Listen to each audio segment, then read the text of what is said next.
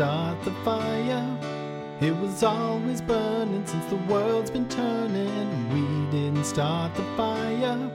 It was always burning, and it's the end of the world as we know it.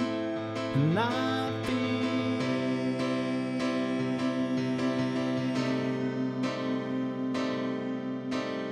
fine. Hi, welcome to This Is How We Die, a podcast about cities, infrastructure, natural disasters, and how you can survive. I'm Megan. And I'm Megan. Megan, how will you die in New York City?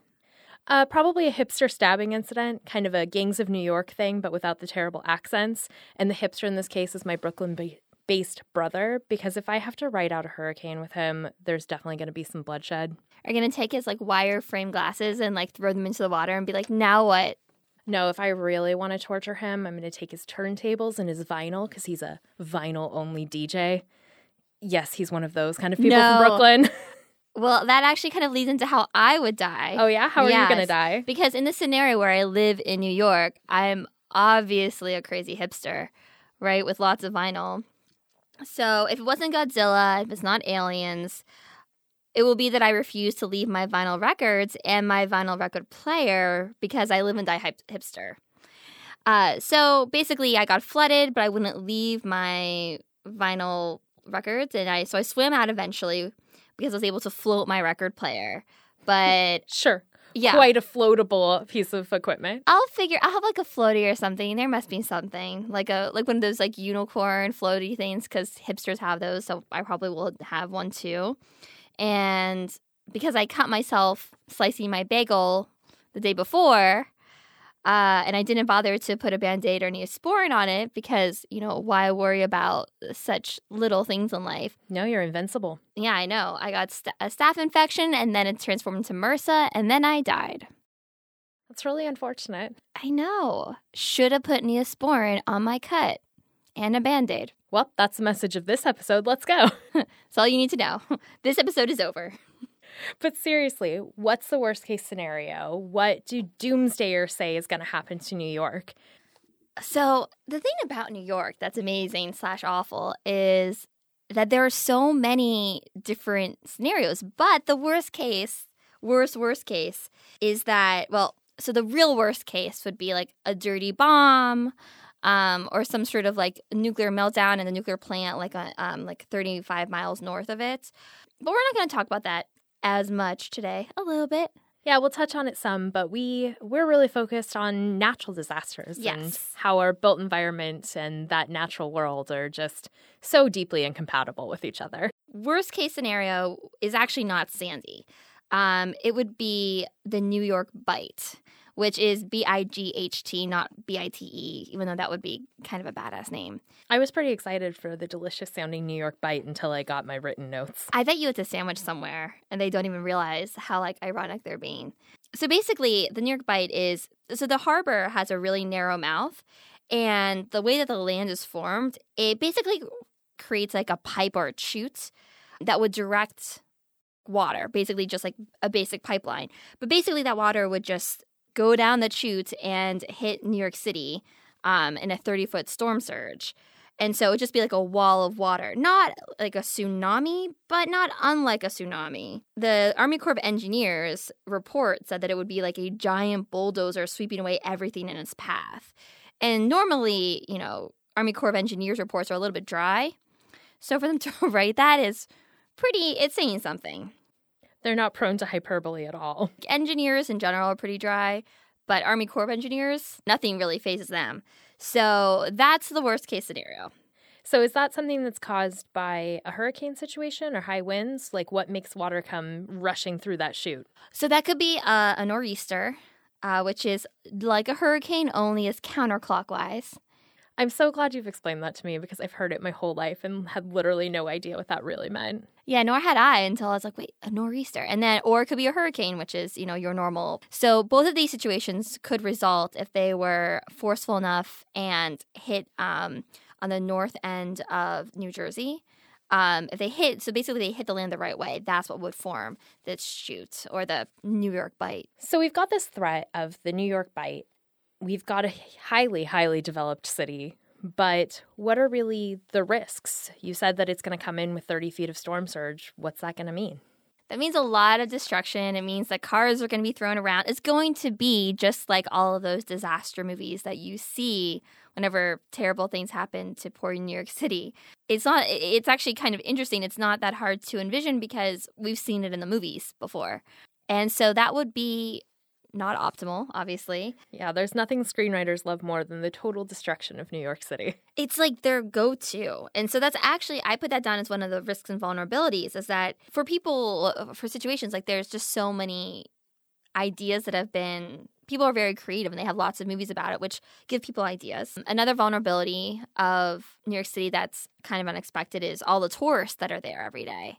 And not because we don't like tourists or that tourists aren't great people. It's just that tourists don't know the city at all. They won't know where to go. Yeah, I've never considered before what it means to have huge populations of people who don't know the area, don't have a support system there, don't really have a place that they can shelter other than like their hotel or Airbnb, and don't even know necessarily who to ask for help or where to go for it because they're just visitors. It's not something that you really put on your list of things to do when planning a vacation. You're not like, pack bags, cancel the mail, research the emergency management page to see where I would go for disaster information once I survived. In New York City, there is a high proportion of people there that English is not a language they speak or their first language. And so this is difficult whenever you're trying to transmit emergency messages to people because a lot of the people just won't have access to them or understand them.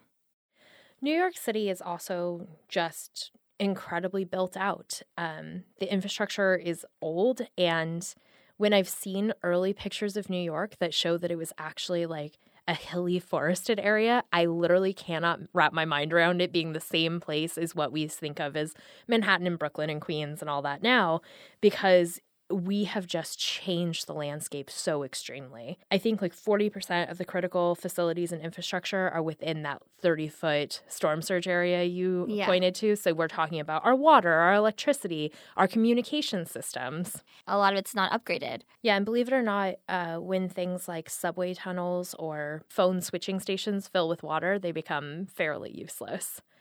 They even saw that after 9/11, when they poured water on the buildings because they were now burning rubble, they filled up the underground communications tubes with water that ended up knocking out cell phone and phone service for a long period of time. So you already had people trying to escape who now didn't have the ability to do any communication.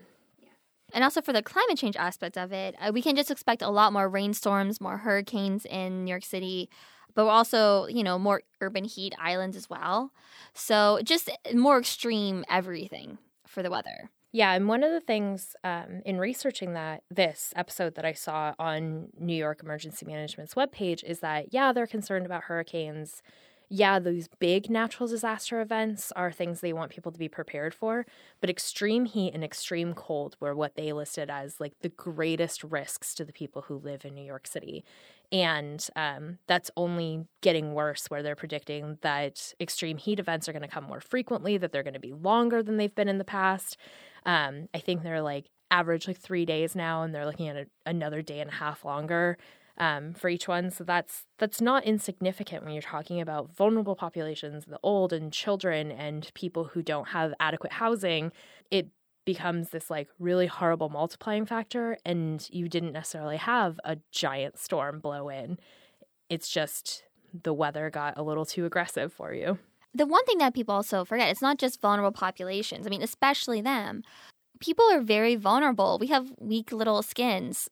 We're not very resilient bodies. We don't have the only reason why we've survived is we have our brains to build energy for heat and insulation for the cold.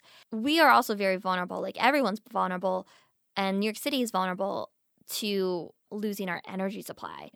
If something should take out our critical infrastructure systems for our energy or our water, that would mean the entire city is vulnerable to hypothermia or heat exhaustion. Yeah, New York City is no stranger to brownouts and blackouts that take out power for hours and hours at a time. And if you start to multiply that over days and weeks, you really start to see how miserable life in the city could be. However, New York is not all the risk and vulnerability. There's some strengths to the city as well. There are things that make it capable of withstanding so many of the things that have already been thrown at it, and could probably help it through no matter what happens. I don't know about you, but all the New Yorkers that I know, like, I'm not too worried about them. They're all kind of badasses. They're going to figure it out. And these are people, I mean, if you choose to live in New York City, like, you thrive on getting things done and you kind of thrive on that anxiety and the time constraints and the chaos that comes with living in New York City, I feel like if there's any people that are capable of dealing with, you know, this kind of uncertainty and chaos, it's them. And I think they really step up for each other. I think we saw that in Sandy. People were posting messages online saying, if you need a couch, come here. If you need power, come here. They were running extension cords out to the street just so people could charge cell phones. And they were really kind of, there was this full recognition they were in it together. I don't know, have you heard of the 9/11 boat lift? So the 9/11 boat lift happened on September 11th.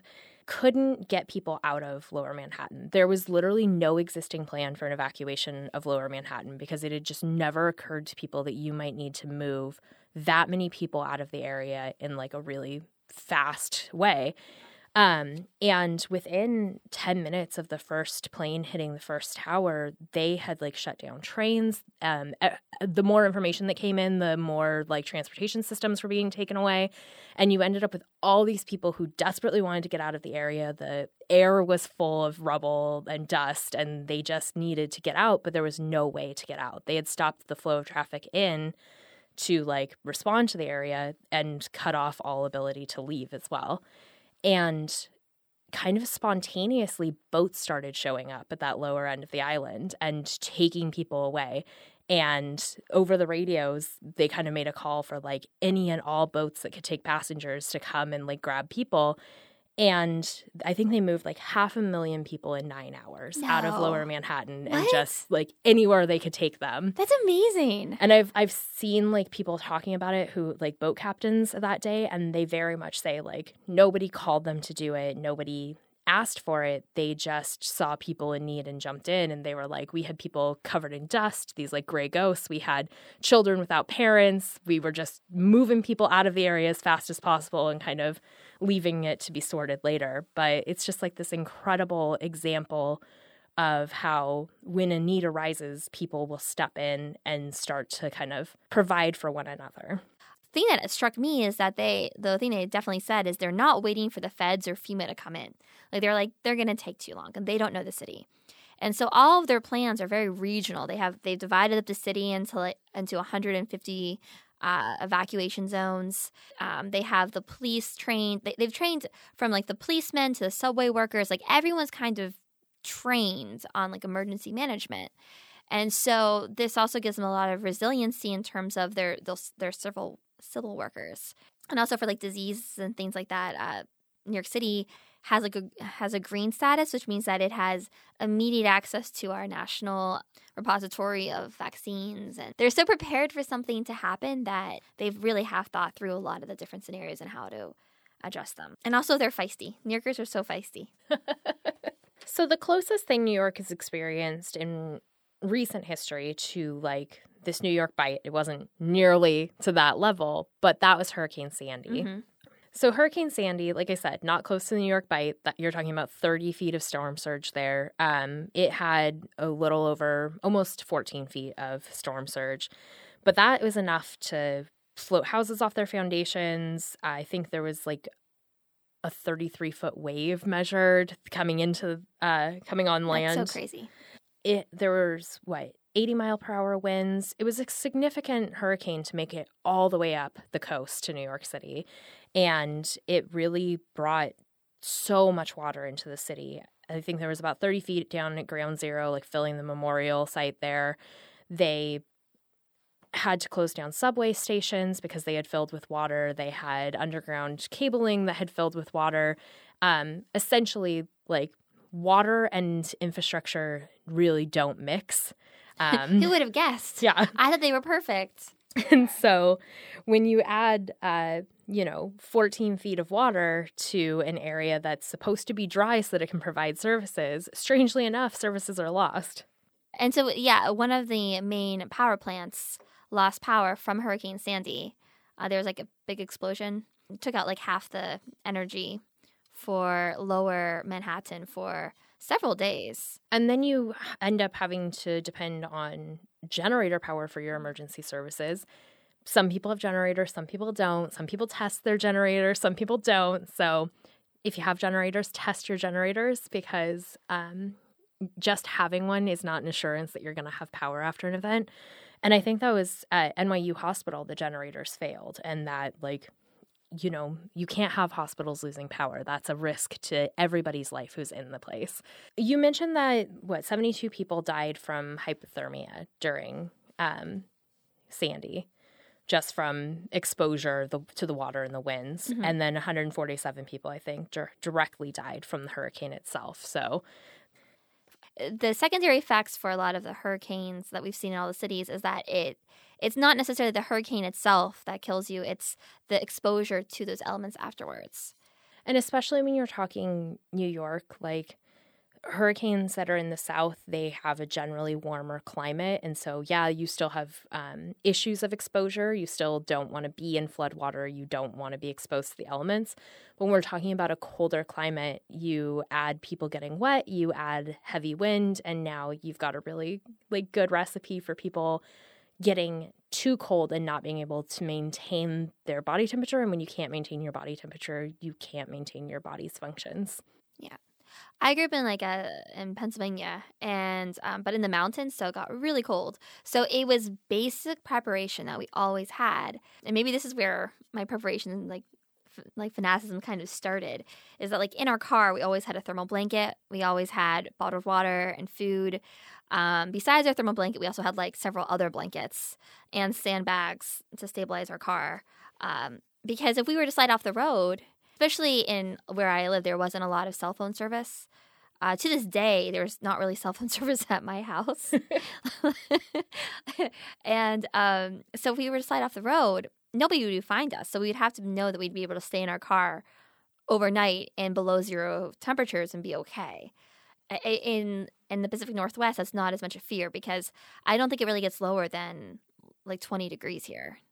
Yeah, there have been a few occasions, but I've never seen that sub-zero temperature here. And when it snows here, it's always sort of a marvel and a kind of situation we never anticipated. So you don't have people preparing to winter over in their cars the same way.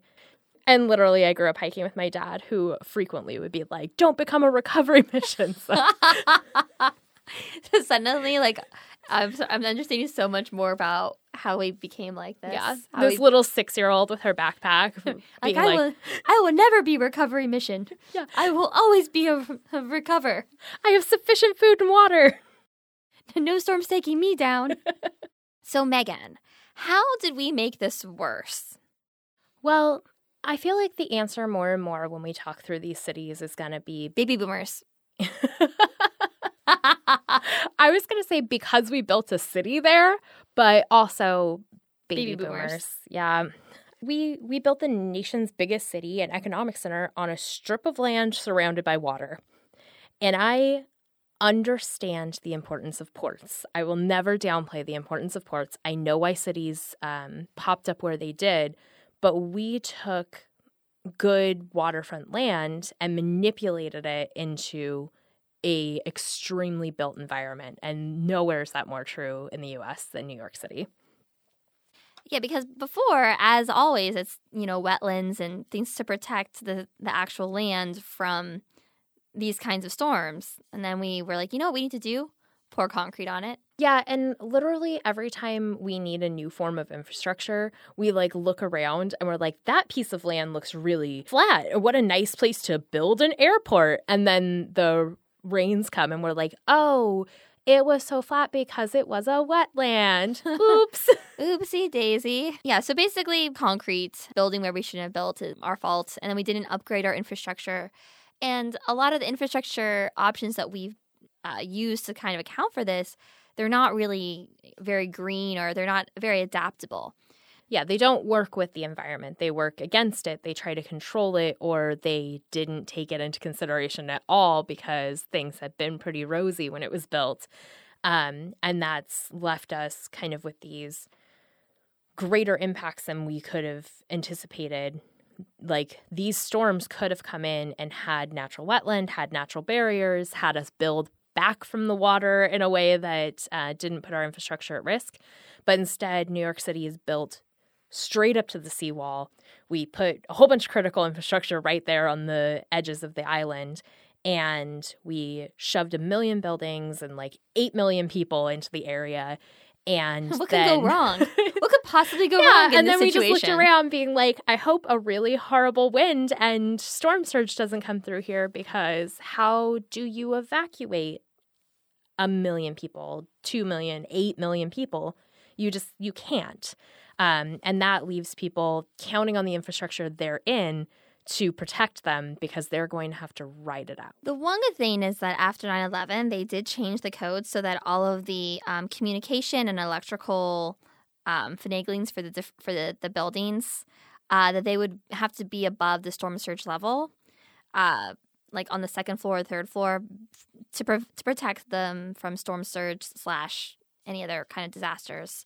So that's one thing. And they're going to invest $20 billion in making New York City more resilient. But save that, because that hasn't quite happened. What can you do in the moment of the hurricane to survive? So how are we going to survive in New York City? What are you putting in that survival bag? My survival bag is quite large. Yeah, she sent me this list and I immediately said, we're not sitting here all day listening to you list this. You need to pick 3. Yeah, so this is kind of hard. I'm still trying to pick the 3, so you can go first with your list. All right. Mine is also more than 3, but more reasonable than Megan's. Vital records. So if you're going to have to evacuate, you don't want to leave things behind that are key to your identity or the key information about your life. So copies of vital records, your actual passport, your birth certificate, plywood so that I can prepare my home. And if worse comes to worse, use it to float away in the storm surge, kind of a la Titanic. And much like Titanic, I'm not letting you ride with me. He could have totally been on that door. It's not even debatable. Yeah, come on, Rose. Backup power for my phone, but also a written list of phone numbers, maybe even people's real addresses. I know nobody's expected to memorize anything anymore because it's always right there at our fingertips. I don't want to be trying to find somebody who can house me or let me hang out with them for a while and not actually know where they live without being able to get a text message through. So keep an address book. Go a little bit old school. And then my end of the world cocktail for this one is going to be the French 75, because champagne's my favorite food and gin's my favorite liquor. The Statue of Liberty is from France, too. Yeah, there's a connection there. And it's deeply classy, like New York. Yes, it is. My drink is the Manhattan. So the ingredients for a Manhattan are my first thing to escape with. Pretty on the nose there. I know. The next thing I'll have is a solar charger. This is mostly because whenever I was talking to people from Hurricane Sandy, they're like, Megan, it's like North Korea here. We can't get our cell phone service. And first of all, that's a little bit hyperbolic. It'll never be like North Korea. So a solar charger that you can plug into your phone. That means that you won't have to stand in those long lines waiting for electricity to come back, which is pretty nice. And you'll be able to get a hold of people faster. I'll have a thermal blanket. All Uniqlo's heat tech undergarments, because I love them. I'm not being sponsored by them. I just love them so much. But because in Hurricane Sandy, a lot of people who died, they died of hypothermia. And so thermal blankets, things to keep you warm, those are important. If they're waterproof, even better. Probably a face mask, a surgical face mask, and some gloves. And goggles. You know how I love my goggles. Just because you don't know. There's going to be debris. There's going to be things. Also, if there is some sort of chemical, nuclear, some sort of attack like that, it's good to have that. Okay, you're at the point where you can't possibly carry all of this stuff. It's just going to be Megan in 6 little red wagons trying to escape a hurricane. No. All of these things can fit into one of those little sandwich bags because they fold down really quickly.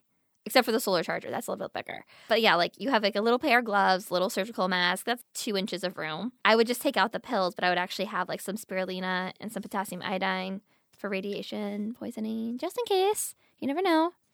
Proof that Megan's going to survive when I do not. It's just good to have. It really does. Like if you take it, it protects. Also, if there's some sort of like dirty bomb or anthrax or something, just like take off your clothes like before you even enter your house. Get them out of there. Take a shower. Take all the potassium iodine you can get your hands on, and just stay there. So now I'm just picturing you in the middle of a hurricane with your 6 little red wagons, nude, in the streets, popping every pill you can find. So we may all survive, but it's going to be... I said stay in the apartment. But I also have a blow-up kayak, and that would actually take up room in my survival bag. Yeah, but once I float out of the area, I don't need it anymore. That's true. Or I can use it to start a fire. And then duct tape, because you always need duct tape for random things. And then a hand crank flashlight, just because you'll probably run out of batteries at some point. And then a leash for my cat, because, you know, I need to make sure that if I had a cat. Your high anxiety cat. My high anxiety cat that no longer lives with me. But if he did, I would have a leash for him so that, like, I wouldn't have to worry about losing him. And, like, a little cat sensory deprivation helmet so that he doesn't get too scared. That's a really good idea. I wonder if that thing exists. That's going to be a whole nother little red wagon for you. While we don't always know what the path a hurricane's going to take, we don't always know how strong it will be when it hits us, especially when we're looking many days and weeks out.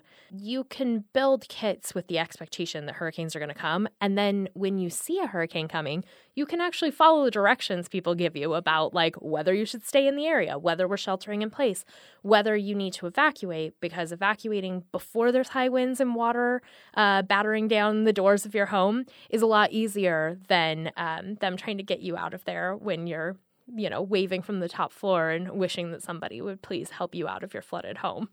You're like, guys, I have my hurricane floaty, but it didn't float as well as I expected it. Now, once it hits, that's a different story.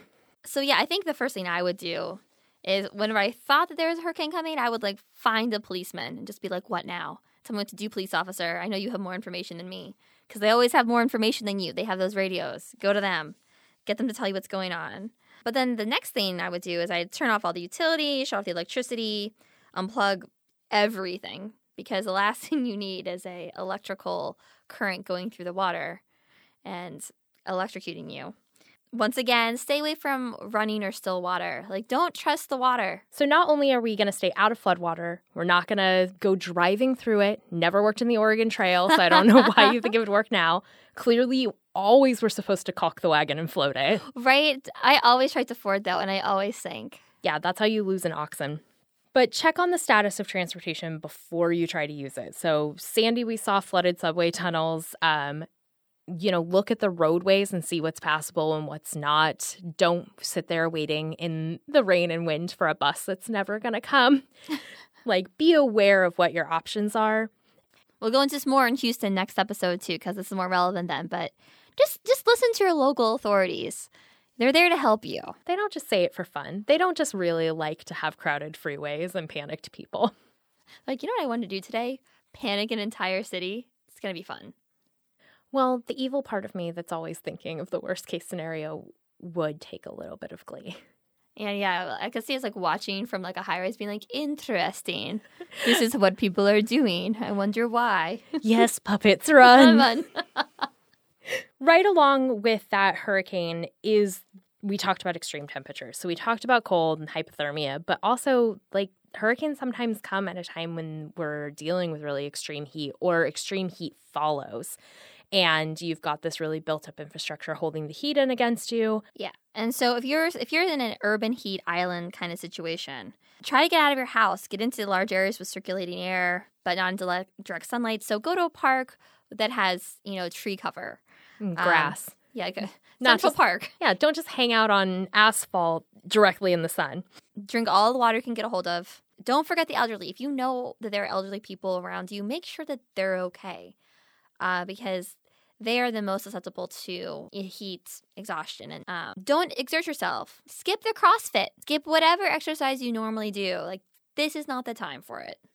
So I shouldn't challenge you to 105-degree day CrossFit.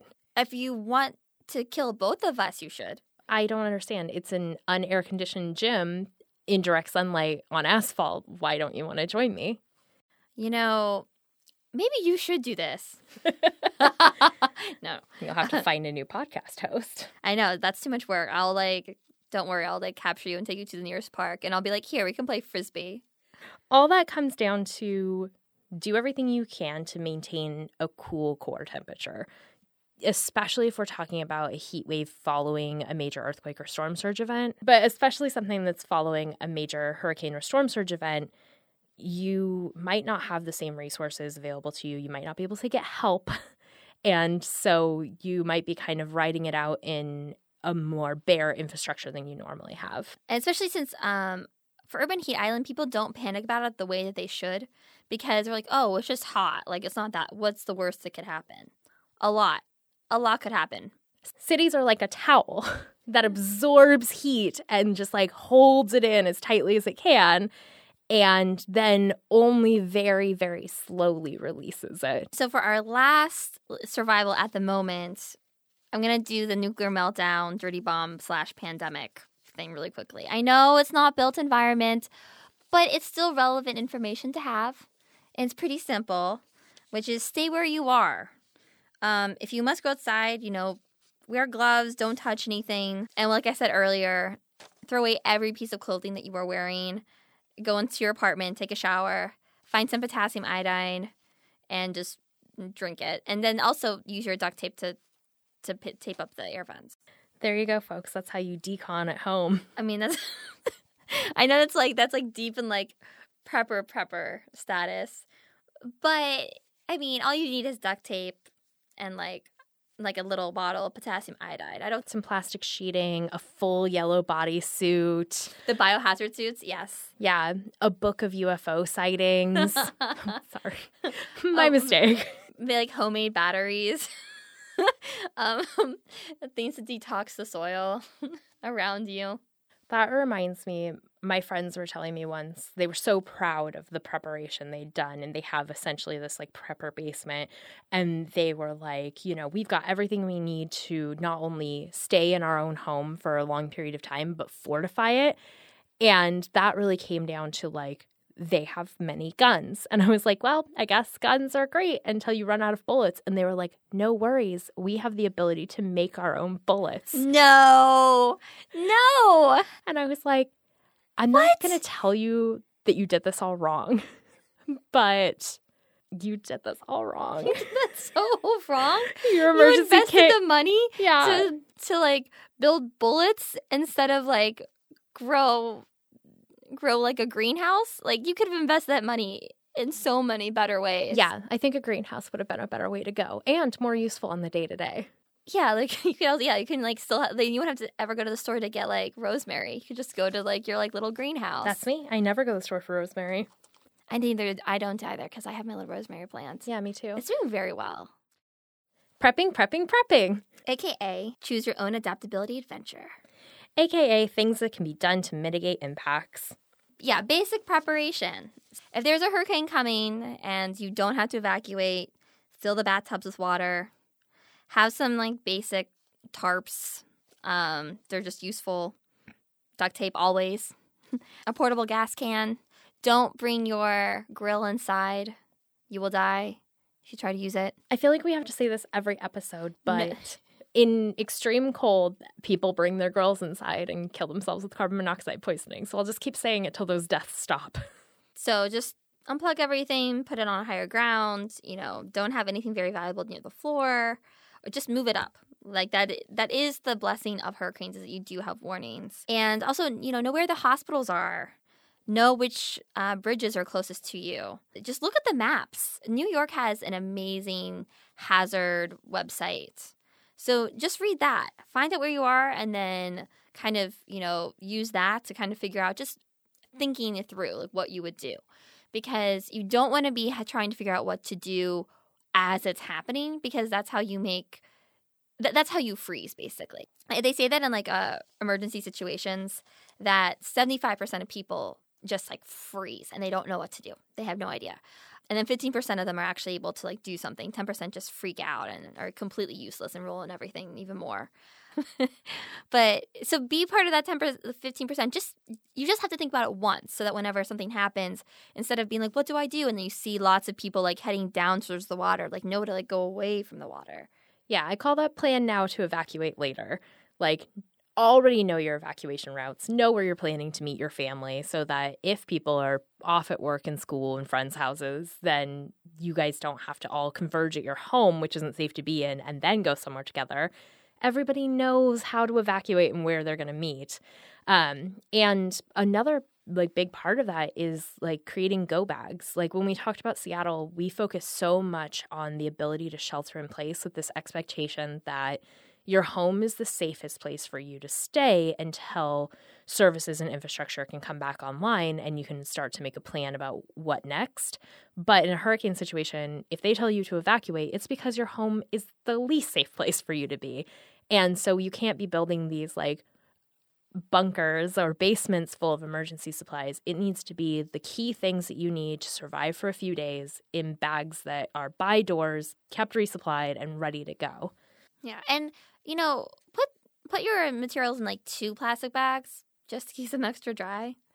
It's good for camping, good for life. Put 2 bags on it. Double down. Yeah. You mentioned that New York Emergency Management has an amazing website, and they do. It's so cute, and it's full of these videos. My favorite being Mr. Preparedness, which is all about making those go kits. Oh, I didn't see that. It's a very good one. Okay, I have to watch it. But they have Notify NYC, and that is their communication system. That's how they're going to send people messages. It's an opt-in system, so get signed up. Like, the more information you have, the better decision-making you can do. So how do we make this better long term? Well, I'm thinking just like don't let it rain and don't let there be hurricanes and prevent storm surge from happening. I think that's a great plan, Megan. And as God, I definitely have a lot of say in whether this happens or not, right? Fighting the rain or just hoping that it won't happen is kind of an exercise in futility, as is, investing your money in guns and weapons, because that's not really going to help you in a hurricane situation. Just shoot at the clouds. So, adapting is important. So, if we wetlands have always been very effective at protecting regions. Regions that have wetlands tend to have a lot less damage than the areas that destroyed their wetlands and built infrastructure up to the very edge, because it is a sponge that absorbs the rain, that absorbs all of the winds. It's very protective. And actually, New York City is investing more into these kind of like green infrastructure options. Yeah, I think one of the things to remember when you're thinking about natural disasters in cities is that it's only as damaging as there is infrastructure to damage. So if you don't have things built in that storm surge area, or you've built these natural protections that storm surge can't get to it, well, then it really isn't at risk, and therefore you don't need to be concerned about how a hurricane might affect it because it's not within the risk area.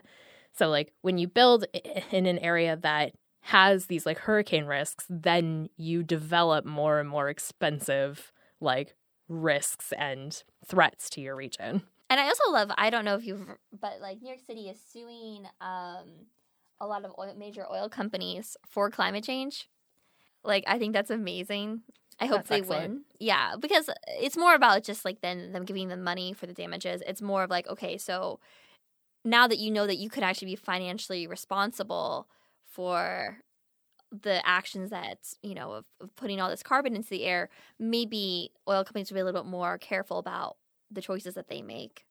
And maybe they'll invest in research and development in a way that helps bring us to a cleaner energy future, even if they find a way to include oil in that vision. Thank you for joining us for This Is How We Die. Follow us on Instagram at This Is How We Die Podcast. I'm Megan on Instagram as @MARZ1PAN.